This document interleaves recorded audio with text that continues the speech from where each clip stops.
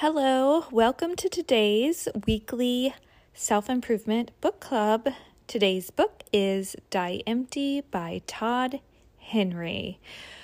Okay, I have to admit that when you give me a catchy title that I wonder about, I may want to read the book a little bit more than maybe a straightforward, boring title. So Die Empty, I'm like, what is this? Because, I thought we were supposed to die fulfilled or satisfied or feeling good about our lives. But that's what intrigued me about this book, the title. I'm like, what does that mean? So in the book, Todd Henry describes a life-changing experience at a business meeting where the person running the meeting asked the people, what is the most valuable land in the world? And of course, everyone said different types of land that they thought was valuable, but the answer was the graveyard. What? Okay, why? The graveyard because this is where people's, things that they haven't done in life live. So maybe you always wanted to write a book and you would have been a great writer, but you just don't do it. So it kind of dies with you. And even though you had ideas and lots of creativity, you don't do it. So Todd Henry took that away and said, wow, we should be more creative and innovative and make it our mission to do this, because he believes that, that's kind of the key to making life a little bit more meaningful. So a lot of his book applies to the workplace, but you can apply it to all sorts of different places in your life. So some key points are the importance, and this comes up in a lot of self-improvement books, so I'm definitely seeing some themes, is making small steps every day in progress. So the importance of making progress on daily projects every day. Now, the author says that the fear of missing our chance in life paralyzes us.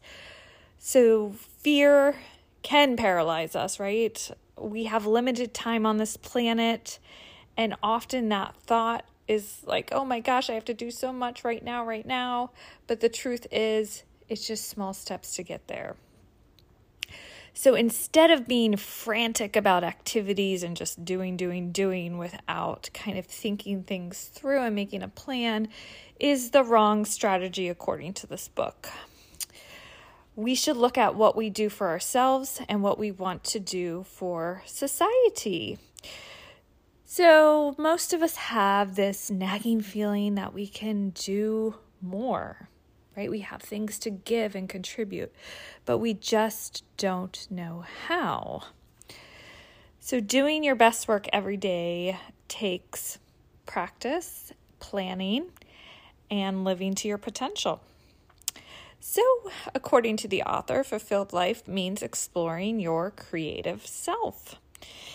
And the author points out, statistically, 75% of Americans are unhappy with their lives, which is actually really, really sad. And that being mediocre has become more of the norm.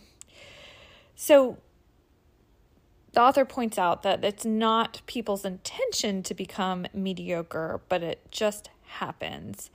And one reason the author cites it happens is that people start doubting their gut instincts. They stop listening to maybe their inner voice that has their higher good intentions inside of them. So life obviously can get in the way, right? We have mundane tasks we have to do. We just get caught up in the everyday cycle of life, and then we forget about what truly matters and that we're these creative beings that can kind of make things happen that are really pretty cool. So I love a good acronym. a good catchy thing that I can remember. And the author put together 7 deadly sins of mediocrity. And I love this. So number 1 is aimlessness. This is just where you go through life on autopilot. Like you're just kind of aimless. Like you're doing your things, but you're not really thinking about what you want out of life or defining your own life or thinking, how do I want to live my life? So that would be the antidote, right? Start to define what you want to do, make a plan, which I think is one of the hardest things personally to do. Like, I don't know what I want, right? I don't know what I want out of life. So scary. Okay, number 2 of the 7 deadly sins of mediocrity is boredom, right? I don't know. We're feeling so uninspired and bored with life. This can demotivate us. And the antidote to that is to start to get curious about things, ask questions, learn something new that you're a little bit interested in and get out of that boredom cycle. Number 3 is comfort, right? When we're comfortable and cozy, like we're in our snuggie on the couch with our cat on our lap and eating popcorn and watching a really great movie. We don't want to do anything else, right? But of course that's okay. We need to relax sometimes. But obviously not staying in that zone all the time, getting out of your comfort zone, doing things that make you a little scared or nervous, but are for your higher good, right? Like go out and maybe meet a colleague and see if they would be a good mentor, those kind of things. Okay, delusion is the next one. So delusion is thinking maybe we're this way or that way, but we're not. So self-awareness is the antidote to that. So being more reflective or understanding where our strengths and our weakness lies, because we all have them, right? We're all really, really good at certain things, and we all have certain weaknesses. The next deadly sin is ego, right? Being really prideful, and even though you might have an idea you're doing the wrong thing, you're not willing to correct it. So you're too prideful to say you failed or you did something wrong and you need to learn and grow from it. So that's when ego gets in the way. Fear is another thing that will get in the way. And obviously fear holds us back from a lot of stuff. Like, what if this goes wrong? What if that goes wrong?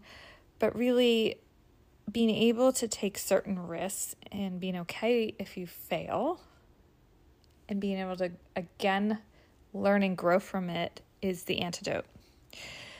Another deadly sin, and the last one, is guardedness. So that's not wanting to connect with people, being closed off, not being vulnerable. So when we connect with other people, we grow and we learn. And that can be scary, especially if you've been hurt in the past or people have done you wrong. That can be a really hard one. Another big point that the author makes is to listen to the questions you ask, and you don't have to know everything, right? If you're curious about something and you want to learn more about it, you don't have to know everything all at once. It's okay to proceed with something that you're interested in without knowing every little single detail about it. But these curiosities actually make our inner curiosity flourish, right? So it's definitely going to grow if we start to get curious and ask questions. Think of that little kid. Okay, we've all been there, right? We've all experienced little kids that ask us a million questions about something because they want to know and they're curious. And it's sometimes annoying to adults, but it's also really cute and innocent that they don't know this stuff and they want to know. So maybe channel your inner little kid, get curious about things, and make it fun, because even good leaders don't think they know it all, right? They learn from their employees. Their employees often have good ideas, and if they're willing to listen, they're better leaders for sure. Okay. So, actions make us who we are. So actions define us. Again, small steps can make big changes. So the author came up with a 3-step way to make changes. That's funny, I said 3-step way, because the first step is to step, right? Like when we think about walking, we take steps. And those are short daily goals that keep you on track, and they're not too hard to do, but they actually, if you're consistent with them, create big results. The next one is your sprint. Okay, you're going really, really fast. This is actually a medium goal, so it might take 1 or 2 weeks to get to. Like if you're learning something, like you want to learn how to cook, right? And you may mess up the first couple recipes because you're just learning. So it may take you a couple weeks to get, one of the recipes down to the point where you feel like, oh, this is really good and I've got it, right? And then there's those stretch goals. So we're not only running fast, but we're stretching out our stride and going for it. These are way beyond our comfort zone. So these are the big long-term goals that we want to go for. Of course, there's always a chance we're going to fail, but that's the point. I think we should all go for failure, right? That means we're trying. All right. So next point, track your goals, right? Obviously, a lot of books say that. Track your goals or write them down or be intentional. But if you spend 10 or 15 minutes like in the morning to be intentional, like what do I want to do with my day? Every day's a jewel, a beautiful thing that we wake up and we want to do the best. So he did another acronym. Okay, I can't speak. That's okay. And when you look through this, it kind of gives you those intentional things you can think about. So E is for ethics. What demands your time and attention today? Like maybe your kid's sick and you just have to be a parent and show up for your kid because that's part of your value system, right? I want to be a good parent.